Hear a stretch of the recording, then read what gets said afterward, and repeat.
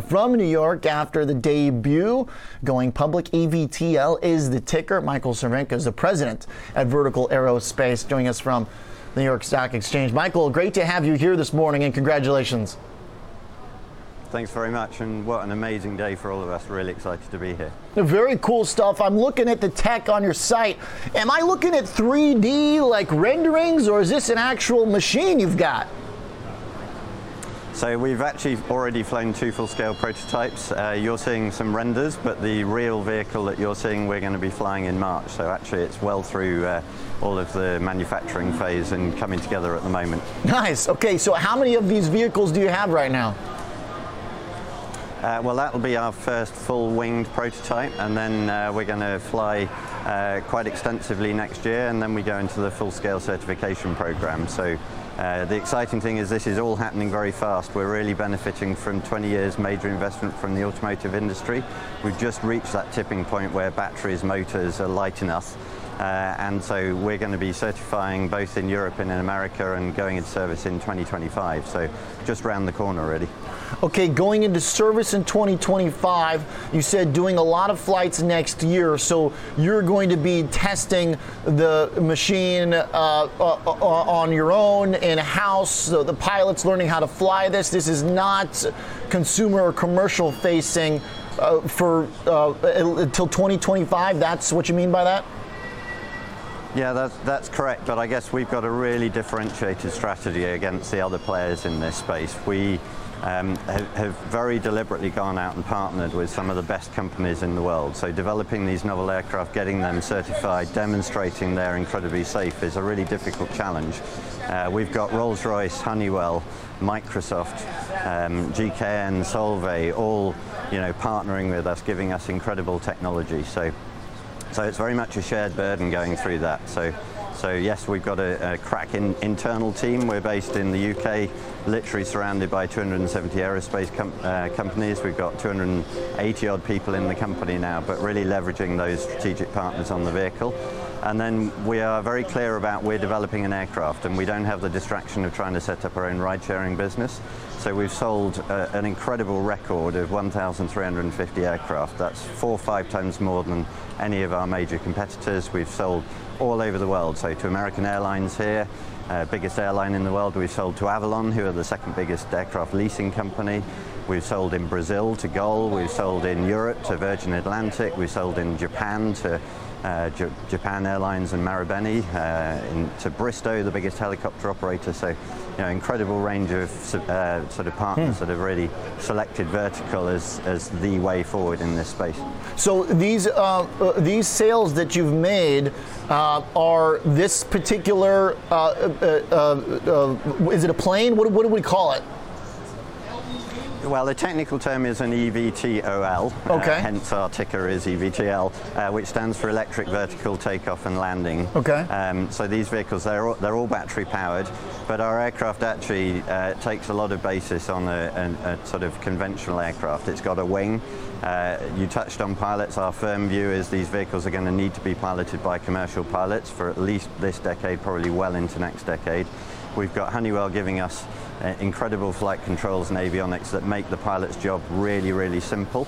But it's a piloted vehicle and it carries 4 passengers. And whole range of different missions. We'll fly, JFK to where I am now. We'll be able to do that for about $40. We'll have tourism missions. We'll link sort of airports to wider surrounding areas. And Bristow actually, even before we think about the real long term, everyone flying over cities, today's helicopter market's already a $50 billion market with 22,000 helicopters. Bristow's view is their own fleet, about 3/4 of that can get displaced by eVTOLs. So even before we get sort of huge upturn, there's a really big existing market that we can go after. Okay, so I just want to make sure I've got this correct. The customers that they've reserved orders for these takeoff vehicles, the one that you're going to start piloting this year, so they've ordered sight unseen? So they've ordered really on the basis of the quality of the team, the quality of the partnerships, and the right aircraft that can really meet their missions. So obviously they're conditional orders. We need to certify the aircraft. As I said, that will happen in late 2024 and go into service in 2025. But, okay. Yeah, I mean, companies like Avalon's business is buying aircraft. They've got $40 billion worth of aircraft under management. They've done huge due diligence on us. They've spoken to companies like Rolls-Royce and Honeywell partnering with us, and it's really on that basis that they've selected us. So it's okay. a real honor, it's a real privilege. There's a lot of work for us to do to deliver on that, but we're sort of really excited by that. Okay, I got a lot of questions here still. We're going to try and get through them. How much are you selling these for? $4 million. Okay. So there's a good margin opportunity. That's actually cheaper than an equivalent helicopter. So a helicopter that can fly over most cities needs to be 2-engine, and they're typically $6 to $9 million. And then it's massively cheaper to operate. So we can operate for about $1 a passenger mile.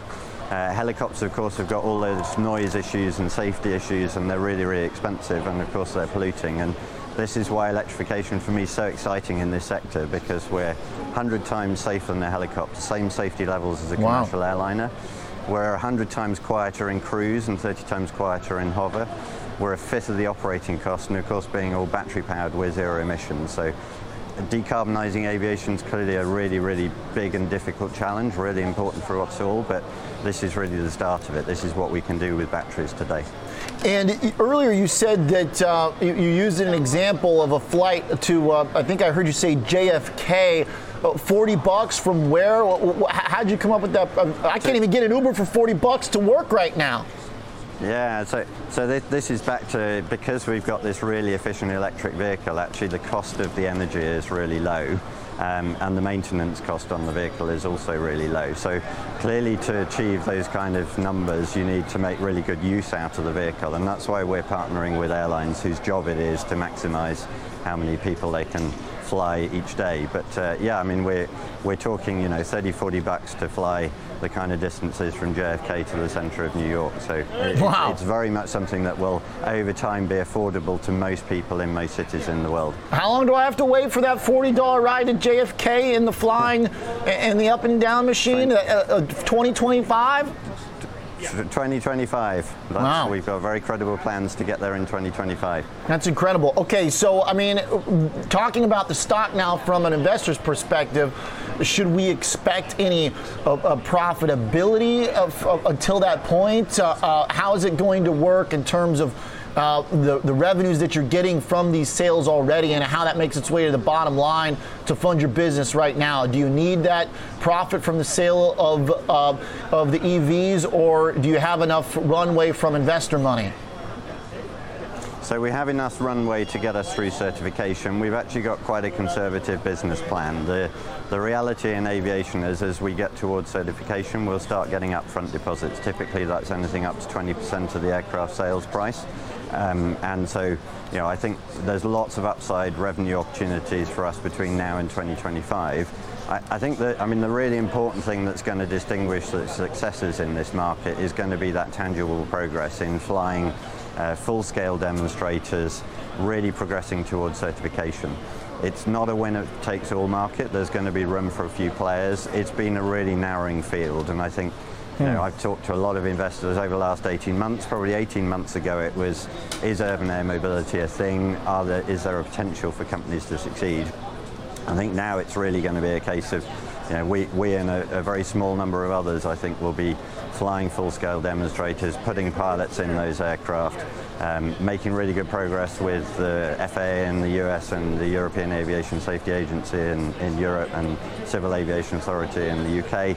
We've clearly got demonstrated route to market through all those customers. So I think there's going to be lots of tangible milestones that we'll be demonstrating, particularly over the next 12 months. Okay, you blew my mind, Michael. I'm a skeptic in many ways about many things, but I'm pretty pumped to watch this come to fruition and excited to follow along with the business. Congrats and thanks for being here.